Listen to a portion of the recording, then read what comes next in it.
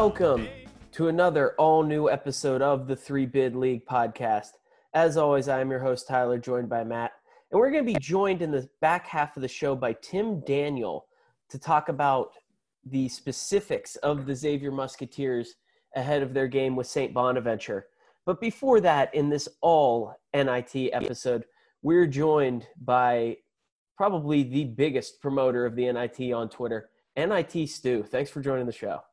Thank you for having me. It's an honor, guys. So on your Twitter bio, you are the self-proclaimed NIT's biggest fan, and I think we can all say you're an expert of the original premier men's college basketball championship.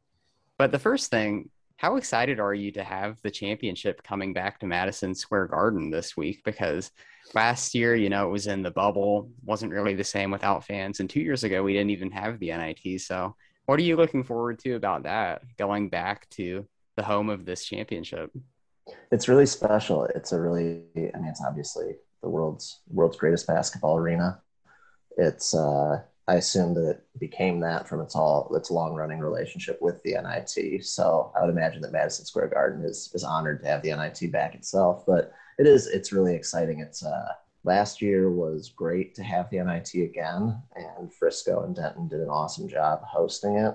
But at the same time, it's Madison Square Garden, it's New York City, it's such a special place, and the NIT itself having so much history there does add a lot of depth to that too. So I'm really excited to see it back in such a cool place. Yeah, and we're going into the Final Four here. We, of course, have talked a lot about St. Bonaventure and Xavier. The matchup on the other side, Texas A&M and Washington State. And there was a stat kind of making the rounds on Twitter today, all the different teams that have made as many Elite Eights as St. Peter's. And Washington State was one of them. And obviously we should give St. Peter's their props, because anyone who can win 3 games in any postseason tournament is having a good season. But why do people care so much about this when Washington State has just locked down a trip to the Garden, something that St. Peter's has never had in their history? Exactly. For St. Peter's playing right across the river, they've been missing out. I think it's possible St. Peter's played in it way back in the day. I forget what their exact numbers are, but there is this aspect of the St. Peter's season where they didn't qualify for the NIT. Had they not gotten hot and won 3 games in the MAC tournament, it would have been a totally different story for them, and they wouldn't have been an NIT team themselves. So I think that's a piece of the St. Peter's narrative that isn't getting talked about enough. Is the Mac's auto bid went to Iona. It didn't go to St. Peter's. So just going to state that there. And huge week for Washington State basketball. To my knowledge, really the high points in their history in a lot of cases were, they had a few great years with Tony Bennett. They had the Klay Thompson days.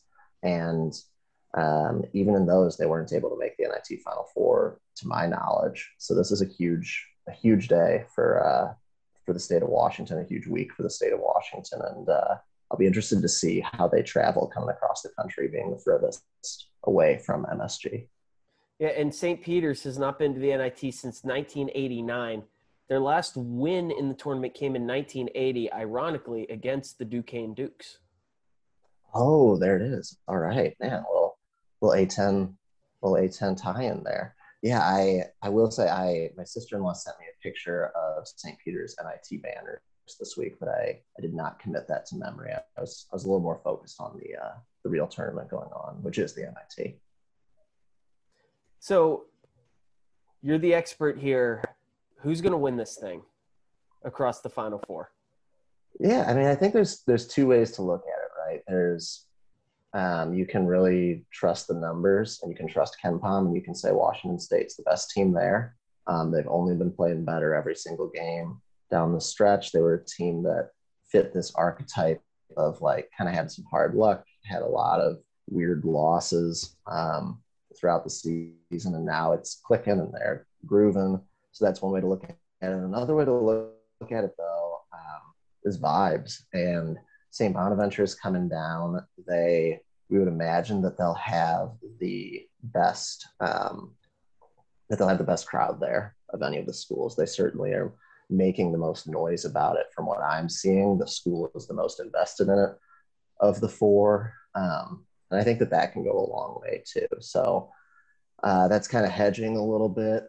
I would say that if I had to pick right now, based on my own recollections of recent NITs, I would go with the best team on paper and go with Washington State.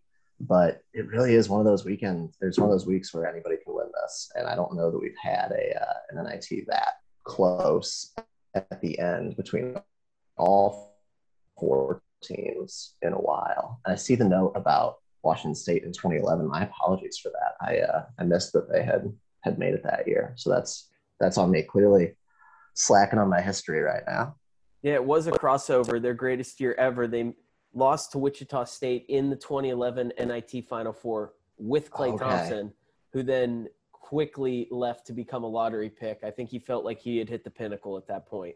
Well, yeah, once you get that exposure, I mean, Steph Curry, I believe, also made the jump from the NIT to the NBA. If I'm remembering right, I think that his final postseason appearance was in the NIT, but that's another one I haven't refreshed recently.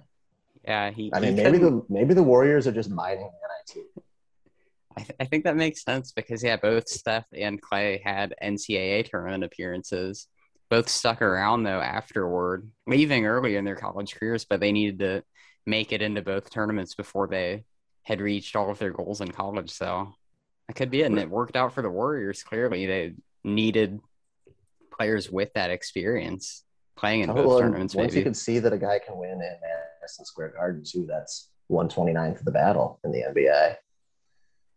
And so, speaking of Madison Square Garden, so obviously a really big deal that the NIT is coming back there this week, but it sounds like the Final Four will not be played at MSG the next couple of years.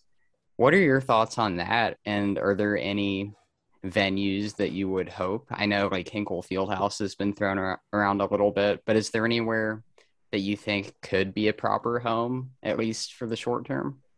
Yeah, it's definitely sad. It's the kind of thing that you hope is temporary. That you hope that it gets back there eventually for all parties, just because that's where the history is. And it is, I mean, New York City, I know a lot of people have bad feelings about New York City or like hot takes about New York City, but it's New York, and especially with basketball of all the sports, there's something really special about New York.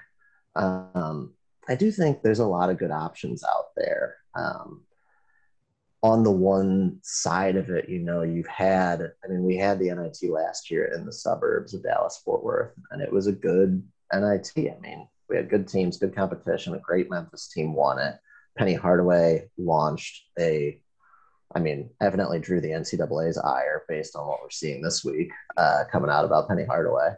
But it is the fact that you can have the NIT there and that it's still got so much pop this year, not to hate on Frisco and Denton, but Frisco, Texas and Denton, Texas are not towns that you're really thinking about as like the pinnacle of college basketball. So when I heard that Hinkle Fieldhouse was at least in consideration, that was exciting for me. When I heard Las Vegas was in consideration, making it a destination of sorts, that's a big deal. Because the thing that you really want the most is you want there to be fans in the building for these guys' last games in a lot of cases. And they all play with it's a single elimination postseason basketball tournament. It's do or die, and they play like it. And having fans there who match that energy is so important. So I would be thrilled with Hinkle. I feel like the city of Indianapolis, the state of Indiana in general, they show up for everything. They love hosting live sports. It's the basketball state in America. But beyond that, I'm curious about a city like Cincinnati where basketball and college basketball specifically is a huge deal. I'm curious about, the Las Vegas option would be really cool. Being such a destination is great. It would be interesting to see the NITB out west after being an East Coast tournament for so much of its life. I don't know. There's a lot of good options, and I think if it does bounce around for a few years too, that can end up being really good for the NIT and could end up adding a lot of exposure too and that kind. But I do personally hope that it gets back to MSG eventually. So beyond the venue shift this year, what's one other tweak that you would make to improve the NIT? Obviously the most storied and historic tournament, but not the one that draws the most eyeballs. So whether it's a format change, a rules change, maybe a schedule change, how do you think they can make it better? That's a great question. I was doing this kind of thing on a text chain with buddies this week, and we kind of ended up right back where we started. I think the biggest thing that I would say, the biggest challenge for the NIT is its second round. Its second round falls on the Saturday and Sunday of the first weekend of that other tournament. And it's on ESPN, it's on ESPN2, ESPNU, ESPN Plus, like it's all over the place, but college basketball fans are generally a little preoccupied that weekend. So that would be something where I'd be curious if you'd be able to change that up a little bit. I think one thing they did this year that was a really good idea is they did away. So they only seeded the top half of the bracket. They seeded the top 4 seeds in each of the regions. Then everything after that was geographic. So it minimized travel, which minimizes cost for the schools, but also created some cool regional matchups. I mean, within Ohio, you had Xavier playing Cleveland State. You had Dayton playing Toledo. I'm trying to think about what some of the other ones were. Those were the first that came to mind. Actually, I think they got the bracket right here. But, North Texas, Texas State. That was a cool interregional. Sorry, I just rustled a bunch of papers right by my mic. North Texas, Texas State was a cool interstate matchup, just up by 35 from each other here in Texas. So I think that was something that they did that can draw up a lot of local interest. And you saw some great crowds for those games specifically. Yeah, and for me, you mentioned the second round. One thing that came to mind is they should have an East Coast second round game at 11 a.m. Saturday and Sunday, because the NCAA tournament doesn't kick off till 12:15. And there's a lot of people just sitting around 11 o'clock kind of waiting for the basketball to start, too close to commit to doing anything else. And so instead of putting I believe VCU played at 4 or 5 o'clock that day once the NCAA's was starting to roll into that 3 games at a time mode. And now you're looking at 4 or 5 basketball games at once where they could have just dominated for an hour like the America East Championship does on Championship Saturday. That's a great example. Yeah, for people who are just trying to get that college basketball fixed early in the day. That's an inroad right there. And then maybe they see it. They're like, hey, the NIT is great. I'm going to keep watching. I wonder too. So that was interesting. This was the first time the NIT didn't seed the bottom half of the bracket. And I know, like you said, it benefited with a lot of really good regional matchups, but I wonder if they foresaw 2 unseeded teams playing each other, because we ended up having St. Bonaventure and Virginia make it to the quarterfinals. I think we all just kind of assumed the game would be played in Olean. And then later that night, we found out it would be at Virginia. So another road game for the Bonnies. I wonder how they would handle that in the future, though, just if they would do something similar.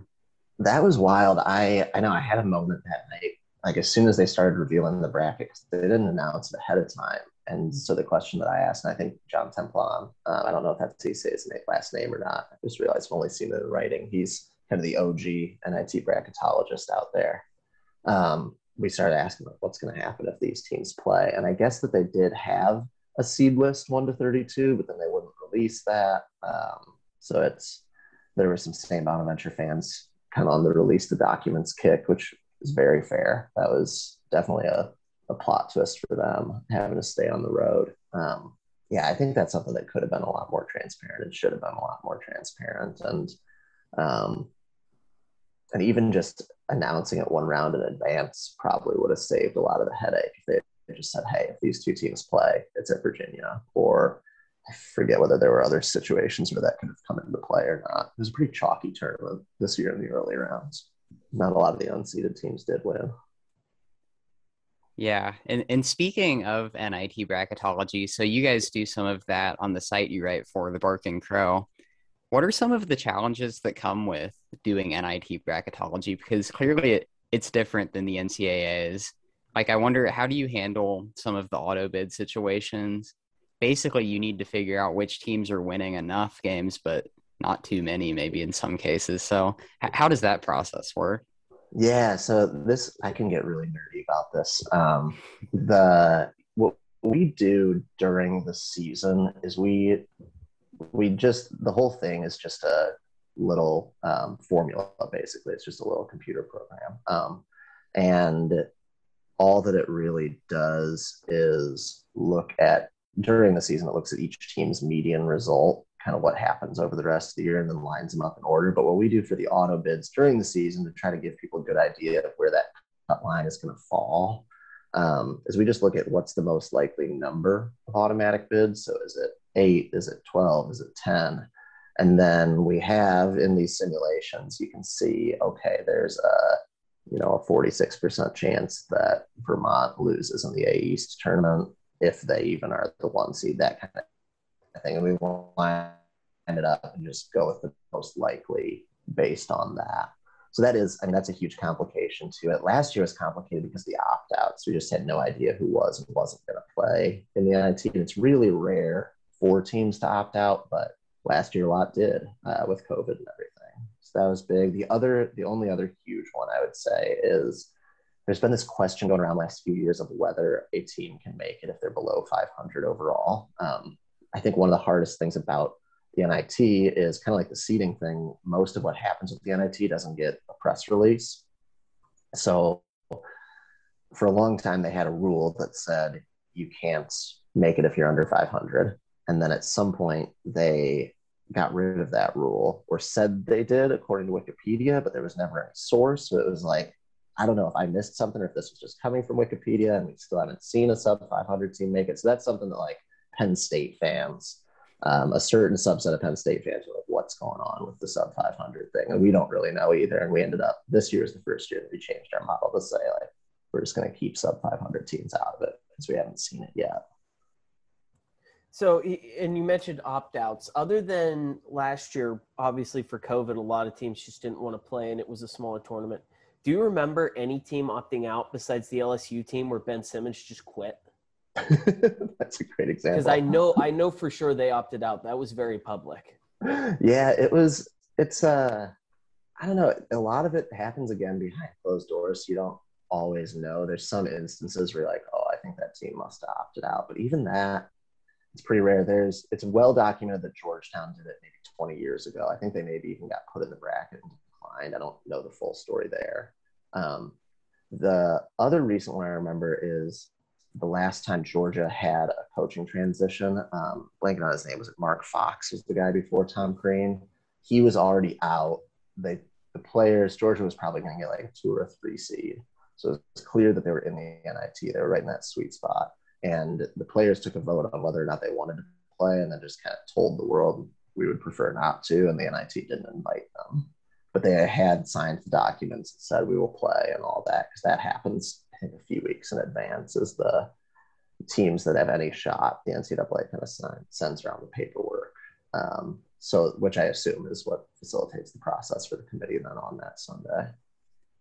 So I actually can confirm. I do know the 2013 Dayton Flyers opted out of the NIT, although... Oh, really? Okay. Well, but it was all like, it was a nothing burger. They went 17-14 and finished 12th in the A10, so they weren't getting a bid. I think really what they're saying is we don't want to go to the CBI either.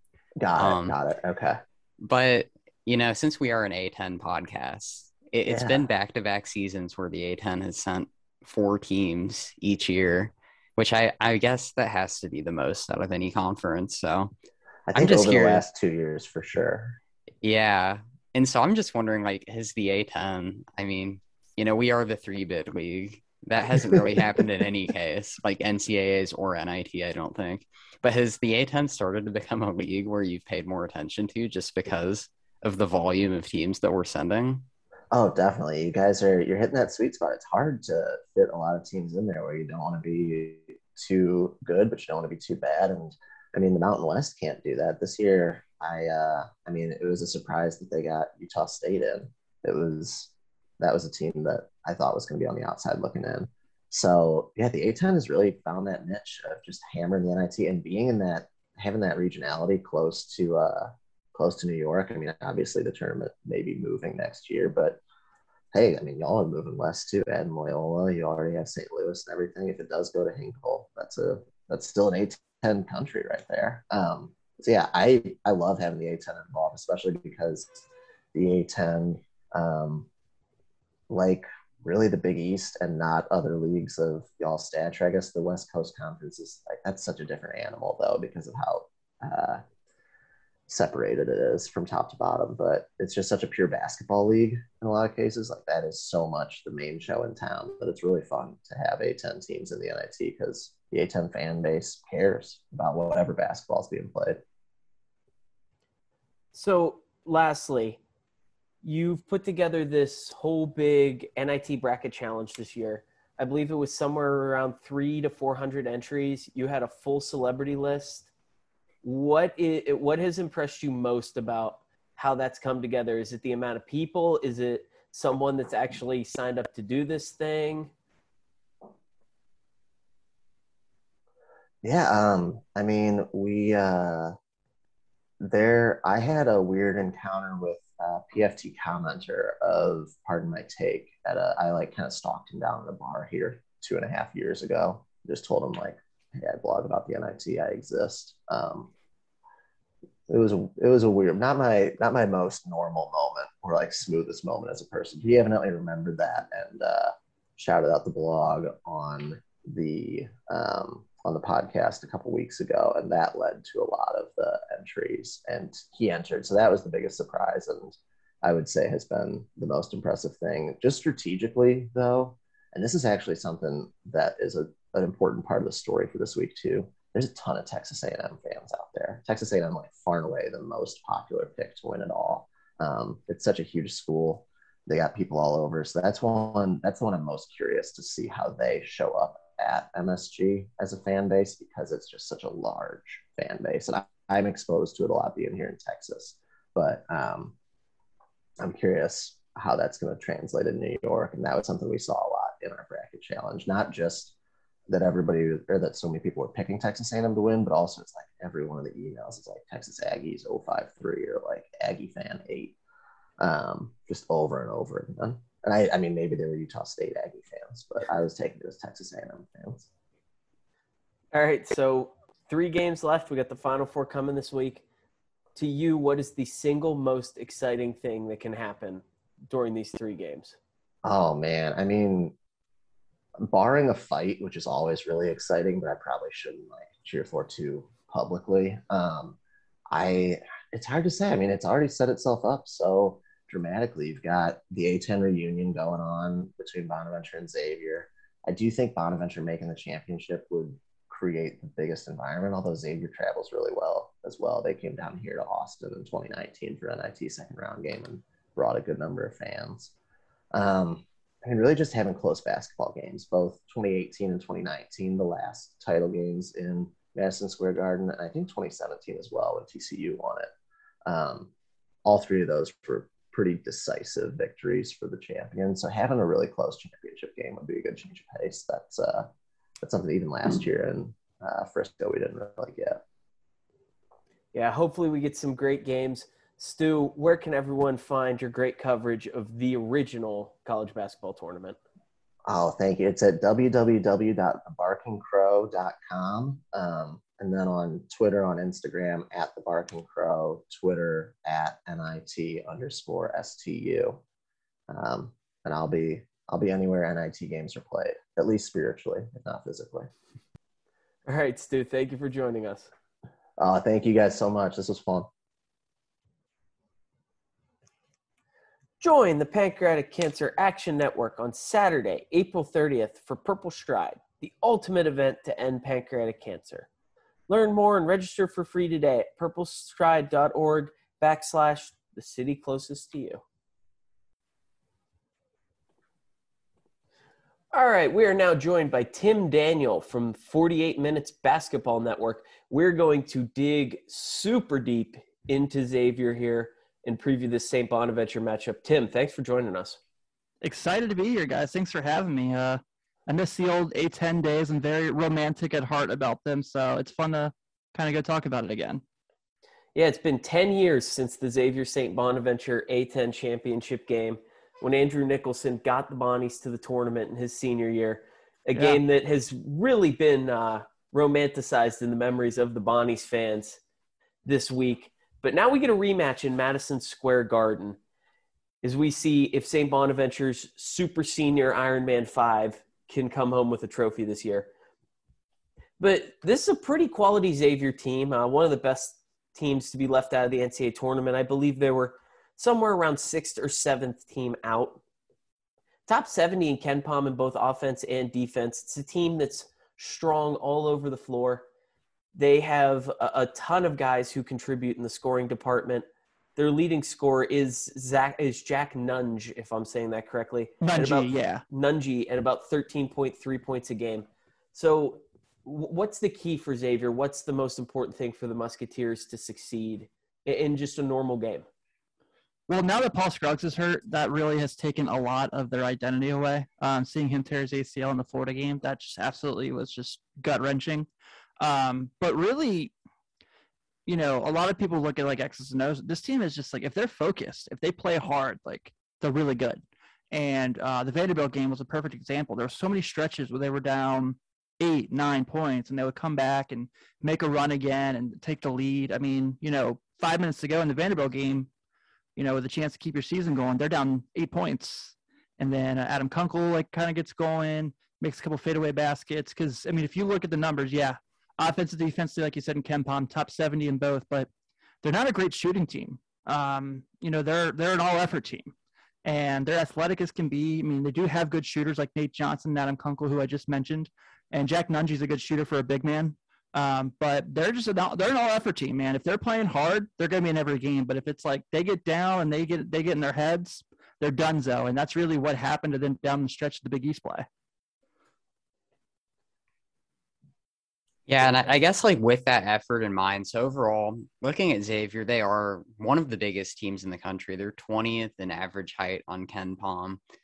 You know, with Jack Nunge, he's a 7-footer, and then you also got Zach Freemantle, so really big front line for the Musketeers.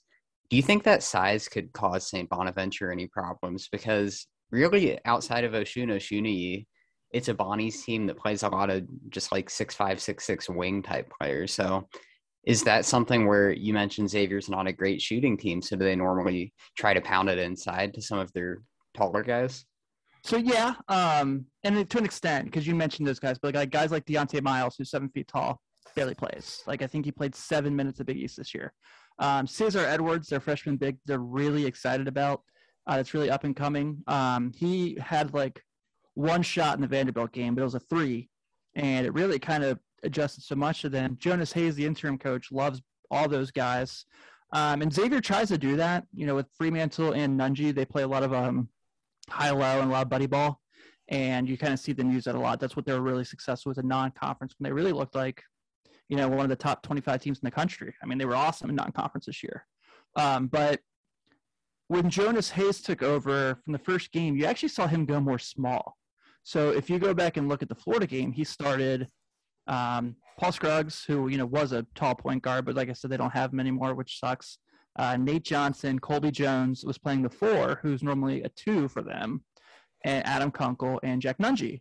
But, you know, they do rotate Freemantle into that quite a bit. They're really heavy with their top 6 guys, and then they kind of sprinkle guys in here and there, like a Cesar Edwards occasionally. Deontay Miles actually did end up playing in the Vanderbilt game to kind of give them some size there as well. So, yeah, I mean, if things go right, absolutely that could be something that gives St. Bonaventure fits. But you're talking about a very veteran lad team who has seen everything at this point. Like you said, they're, you know, you guys called them the Iron Men of the A-10 just about. And like they really, I mean, what has St. Bonaventure seen in the seniors together that they haven't, what will Xavier show them they haven't seen yet in college basketball in their 10 years? So that's what makes this really interesting. Well, one thing that St. Bonaventure's seen a lot of this year is teams raining threes down on them. Yeah. And by all indications, Xavier is not the kind of team to be able to inflict that level of damage. We have seen some guys who are not particularly great three-point shooters go on heaters against the Bonnies, although not at all in this NIT. In 3 games, they've really only gotten hurt by Gibson on Oklahoma. Is there anybody on Xavier who maybe could get hot and try to swing this game? Absolutely. 2 guys particular are Nate Johnson. Last year before Nate Johnson got hurt, he was the top 3-point shooter in the country. He's a career, I think, 40% shooter between his time at Gardner-Webb and at Xavier. He, you know, when he is on, he looks like he could be a guy that's drafted at the end of the NBA draft. He's got that kind of shooting skill set. And he's got the confidence to shoot. He's not scared of any shot, and that's something you really like about him. But my issue with Nate Johnson at times is, as much as I love him as a shooter, when he's not involved in a play, he kind of doesn't really play much decoy ball. But, you get him going. That's big. I mentioned Adam Kunkel. I've followed Adam since high school. He went to my rival high school, actually. So seeing him here has been cool. And he's another guy that when he gets going, he had a game this year where he was 8 of 8 from 3. It was pretty impressive. So those are the two guys that if you're worried about Xavier making shots, those are the two guys you worry about. Otherwise, they're going to play drive and dish ball, cut to the rim. Colby Jones is probably an NBA player. I think, you're seeing him pop up on big boards. He's not leaving this year. Like Sam Viceni from the Athletic had him in his top 40, I think, this last big board. So, but Jones is more of a slasher. He's the best rebounding guard I think I've seen Xavier have in a long time, but that's really kind of where they kind of differentiate. So, yeah, they are not a great three-point shooting team, but if Johnson or Kunkel get hot, that can really change things around. Yeah, and I think with Xavier, it's been an interesting season. Like you mentioned, really, really good in the non-conference. They were hanging around the top 25 for several weeks in a row, but struggled down the stretch of the season. And I think the big news right after the season, they decided to move on from Travis Steele.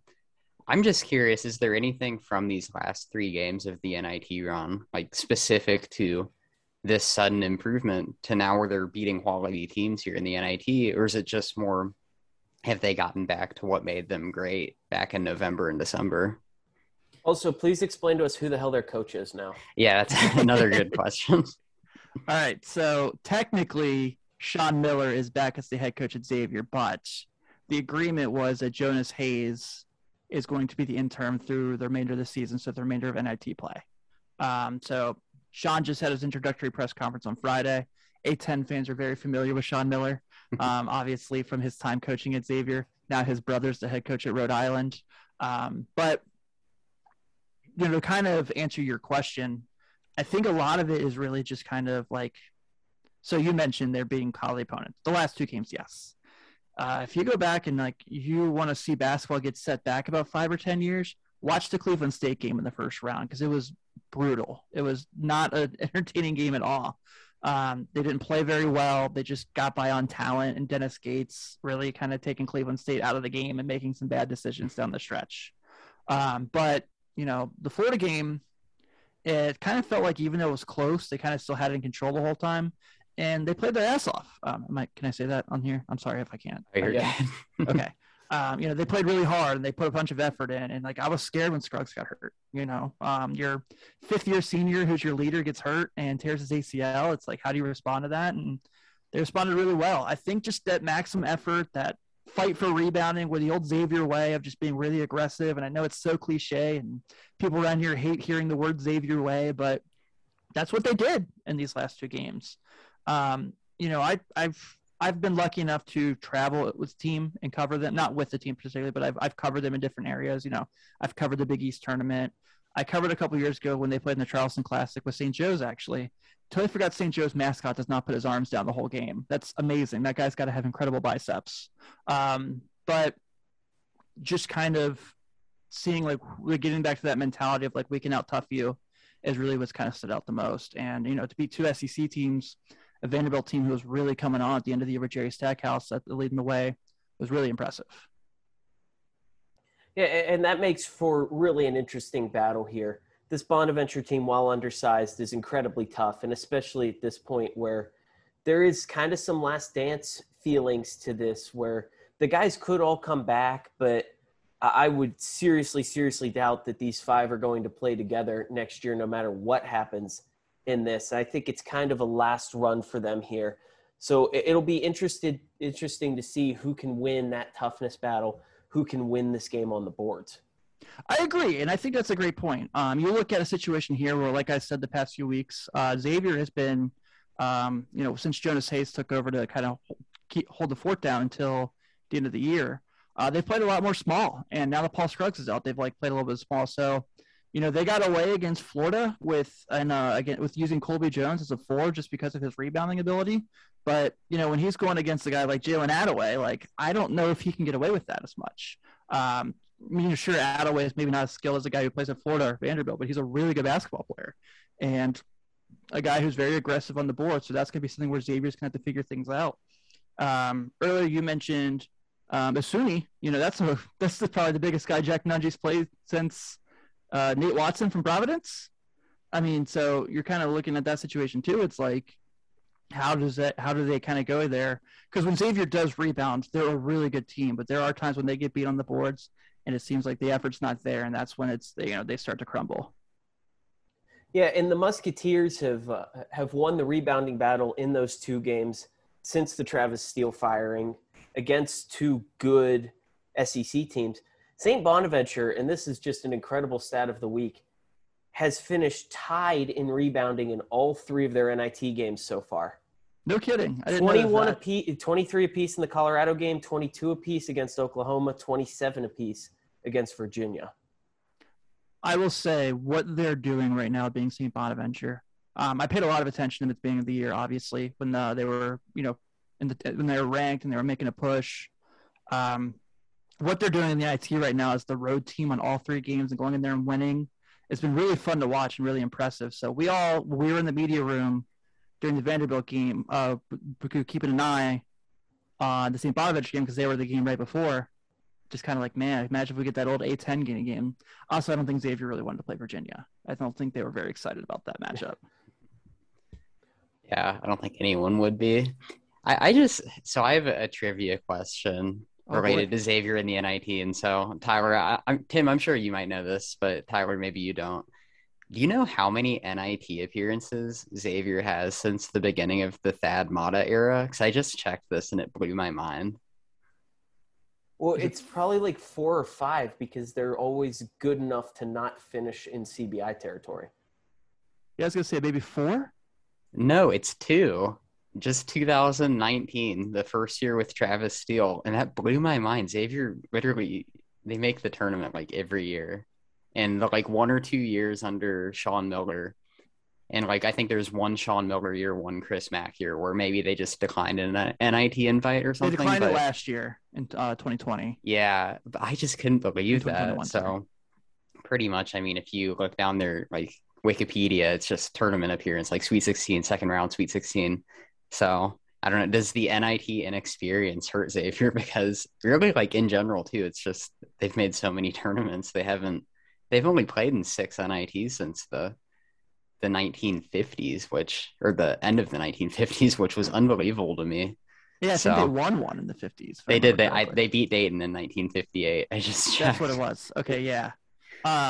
It's so funny you say that. I will say this about it. Everyone was really disappointed they didn't make the tournament, but like you said, if you look at that February stretch, they had a hard time convincing the committee that they could be in. And that first 4-10, their last 14 for anyone who's not familiar. Yeah, pretty rough. And the wins were like Georgetown. Actually, the UConn win was a really good win. That was what was keeping them on the bubble for a while there. But after that Cleveland State game, it seemed like everyone here kind of bought into the NIT and got really excited about it. Jonas Hayes talked quite a bit in his presser after Vanderbilt about, they feel like they have unfinished business going back to the Garden. They're really mad because they lost to Butler in the first round, in the first game when they knew they needed it and they didn't play well. And it seems like Jonas has kind of brought some energy back to this team. So I think if Sean Miller does not bring Jonas back, they're going to be hurting a little bit there for a bit. Yeah, and my last comment on all of these coaches, Matt has made it very clear. If you are a school that is struggling and striving for an NIT invite, Travis Steele could be your guy. Yeah. 3 NIT invites in 4 years at the helm. That is that would be good success for like a MAC team or someone in the SoCon. Yeah, Miami, Ohio was a name. Miami of Ohio as a team people were kind of potentially talking about. See if he might have interest in going there. God, if he can get them to the basketball classic, that's an upgrade. Yeah, I love Travis. I was, I understood the move, but I was heartbroken for him just because I got to know him really well from covering the team. So that's a guy I'm always going to root for. I always want him to succeed. And I think for Xavier too, like you can't fault them for making the hire. I mean, really going back to like Skip Prosser, they've kept it in the family with their head coaches. They promote from within, and it's something that's so hard. And I'll say, like at the time, Xavier was a mid-major program when they were in the A10, and it's so hard for a team like that to continue success. And we've seen something similar with VCU. I think they're like the next best example. But I mean, like hindsight, yeah, it didn't work out, but they've had such a great line of coaches that it made sense at the time. It did. And, Travis was a great guy. And there was times when they played really well and you thought maybe they could make that run that they've been waiting for. But, yeah, just for some reason in February, they just couldn't put it together. So let's see if that changes now with Sean back. So we'll put one last little bow on the game here. We haven't talked much about Xavier on the defensive end. Pretty solid defensive team, as I mentioned, 68th in KenPom on defense this year. They are decent at forcing turnovers. They're very good at shutting down the three-pointer and pretty solid at shutting down the two-pointer.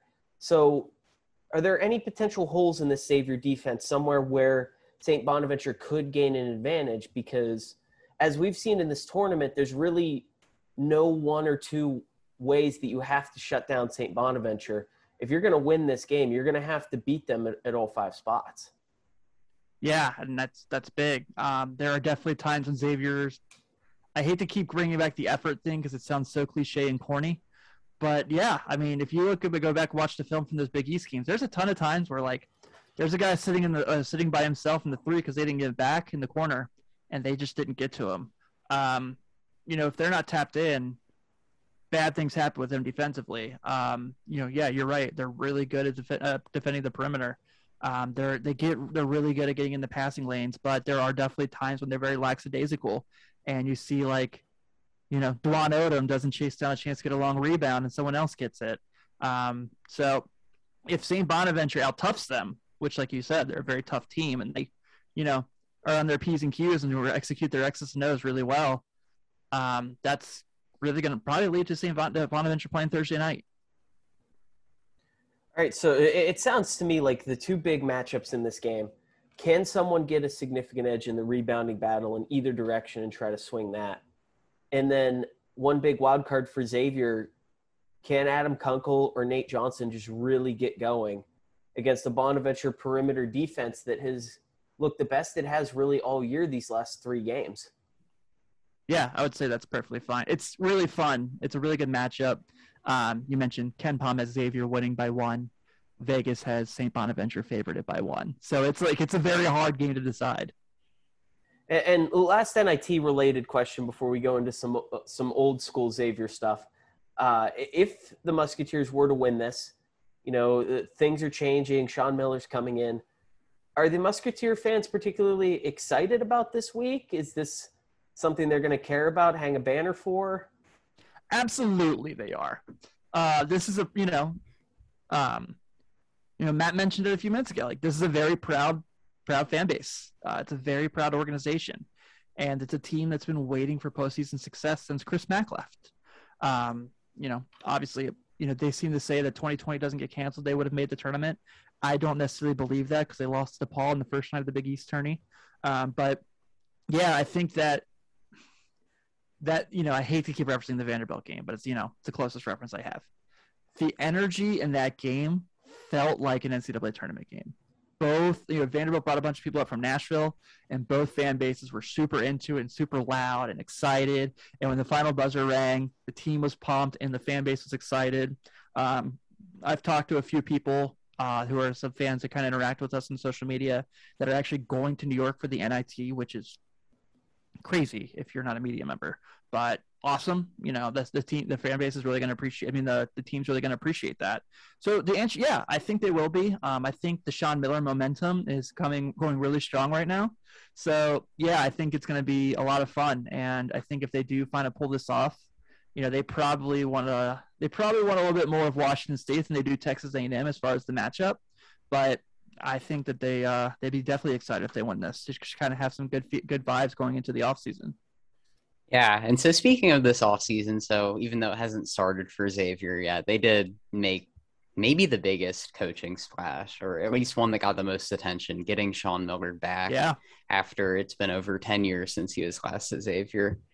What was the general reaction from the fan base? Is this something that people have been maybe hoping for as a pipe dream for a while? Or were there any people who were like, I'm not sure about this after what happened at Arizona? Or is the overall reaction it sure sounds like there's a lot of excitement around the program right now.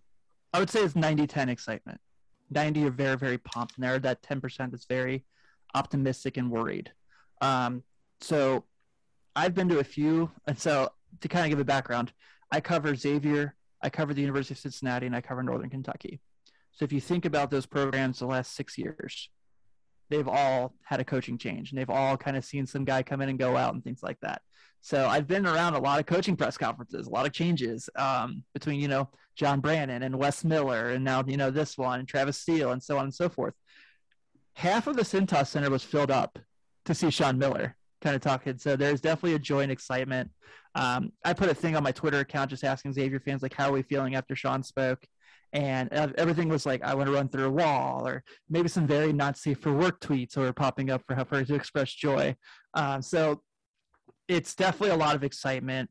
Cam Kraft, one of Xavier's 4-star commits, announced that he's staying and keeping his LOI after they had Tyrell Ward ask for his release. Though Tyrell Ward did say Xavier's still on the list for a team that school to decide on. So Sean's bringing a lot of joy and excitement. He spoke very openly about, look, I haven't made a Final Four. Xavier hasn't made a Final Four. That's what we're aspiring to do, and we're going to make that happen here. No one said, but Sean, Xavier's playing in the NIT Final Four, though. Yeah, and I think I know what the answer to this question is, but as a big fan, I have to ask, do you think there's any chance that Sean Miller would put Dayton back on the schedule? Or do you think he would be more likely than Chris Mack and Travis Steele, who didn't really have any interest in bringing that game back?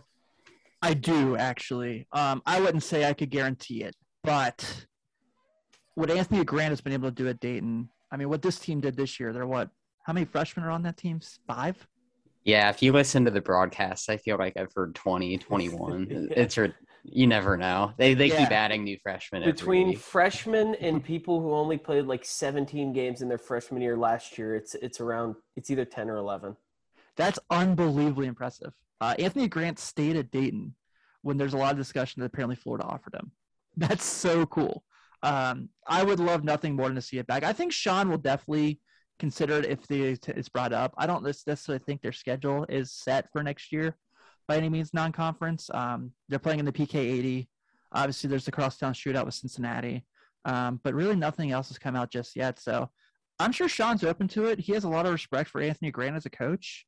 And I think he would definitely love to have that back. I know, he talked a lot about what crosstown means to be back and coaching in that game, what that rivalry means. And Xavier and Dayton fans alike both really care about that game still and want to see it back. So I think if the opportunity presents itself, he'd be willing to listen about it. And I mean, for Xavier, if you do a home and home, I mean, it's a guaranteed win every other season. Like, Dayton's not gonna walk into the Cintas Center, and I'm convinced that it's never gonna happen in my lifetime. So, at the worst, you're gonna split and go 500. You steal a couple at UD Arena too, probably. UD Arena is amazing. I love UD Arena. I would love to go back there and work games. I was really hoping Xavier would make the first 4 so I could go back up there and work a game. We do need to remember, in terms of an intimidation factor with the Cintas Center, it is basically just a giant classroom. It is. The way that they set up for the student section to be right above the court and is awesome. And I think that's they bring a whole different atmosphere to the place. So it's pretty cool. Yeah, and looking historically at this, because the Xavier Twitter account thought it would be fun to try to troll the Dayton fans that they still hold the trophy when they're the ones who refuse to play the game.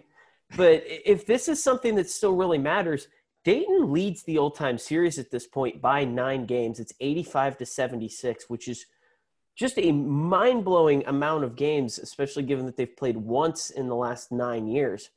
But Xavier's won 15 of the last 20.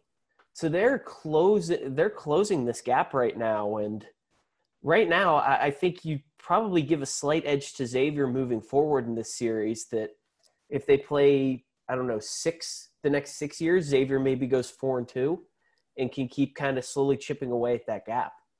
It's very similar with Cincinnati. UC holds the all-time record between the two schools, but if you go look at the history of the crosstown shootout, Xavier's won, I think, 24 of the last 30, including the last 3. And Cincinnati fans are always like, Xavier sucks and we're so much better than you. And it's like, well, we kick your ass every year. And they're like, well, we've been to a Final Four. And it's like, congratulations, you went to something 30 years ago. And so that's what always makes people laugh. So I think Xavier fans would love to add additional group of smack talk and banter between another fan base, because I think Xavier fans definitely don't like Dayton fans just because of what that rivalry meant in the A-10 days. But I think they would absolutely love to go back and have those interactions with people again. Yeah, and for people who wonder about which rivalry has more history, we talk so much about the crosstown shootout. But Dayton and Xavier have played almost double the amount of games as Xavier and Cincinnati. Isn't that over insane? the two schools' histories. It's so insane. So we'll close it out with this. We won't ask you to make a prediction on this game, but I think people at this point, A-10 fans, especially those who remember Sean Miller, are incredibly interested into what is going to happen there. And so I will ask you for a prediction. What is more likely to happen in the next 4 years? Xavier makes an Elite Eight again, since this is Elite Eight weekend, or the FBI raids Sean Miller's office for the second time this decade? All right. So I don't know if you guys read my article about Friday, where I talked about like Sean and like everything he talked about in his presser.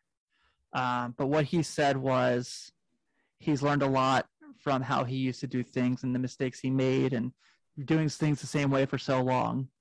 And when he was asked about the Arizona situation, he said, out of respect for the process, I cannot speak on it yet. But when the time comes, I'll be happy to talk about it. So I think the earlier is going to be the case, because I know Sean Miller is pretty well aware that if that happens again, he will likely be blackballed from the NCAA. There's a pretty good chance that if Sean Miller gets in trouble again with FBI investigations, that he will not coach again. So I will go with the earlier. All right, so it sounds like Sean has figured out how to not get caught cheating. Maybe Will Wade can take some lessons from him. Well, We know Bruce Pearl figured it out, so. Don't put those words in my mouth. I like my credential. I don't want to get it taken away. Well, then I think we might as well just close it out here. Tim Daniel, thank you for joining us. Thanks, guys. This is a lot of fun. Yeah, and where can everybody find your work? Yeah, so my social media, you can check me out at timdaniel518. That's where I have all my, I'll post like my game stuff there. And then our website is 48minutesnetwork.com. And we'll have all of our podcasts that we do. We're big NBA guys, as you can tell by the name, but we do college ball as well because we got credentialed to do it. So we talk a bunch of stuff on there as well. So yeah, excited for this. I really enjoyed listening to a couple episodes when you guys invited me. So I'm excited to be part of this. I really like what you guys are doing. I love the A10. So thanks for this. I'm really enjoying it. Yeah, and thank you for coming on today, Tim. And thank you all for listening to this episode of the 3-Bid League podcast. We will be back later this week if Bonaventure is to beat Xavier, previewing the NIT final. So keep an eye out for that. If you enjoyed the pod, please give us 5 stars on iTunes. Leave us a review on there. We're into the final week of college basketball. Hopefully the Bonnies can give us 2 more entertaining games, and we can see those seniors ride off with a trophy.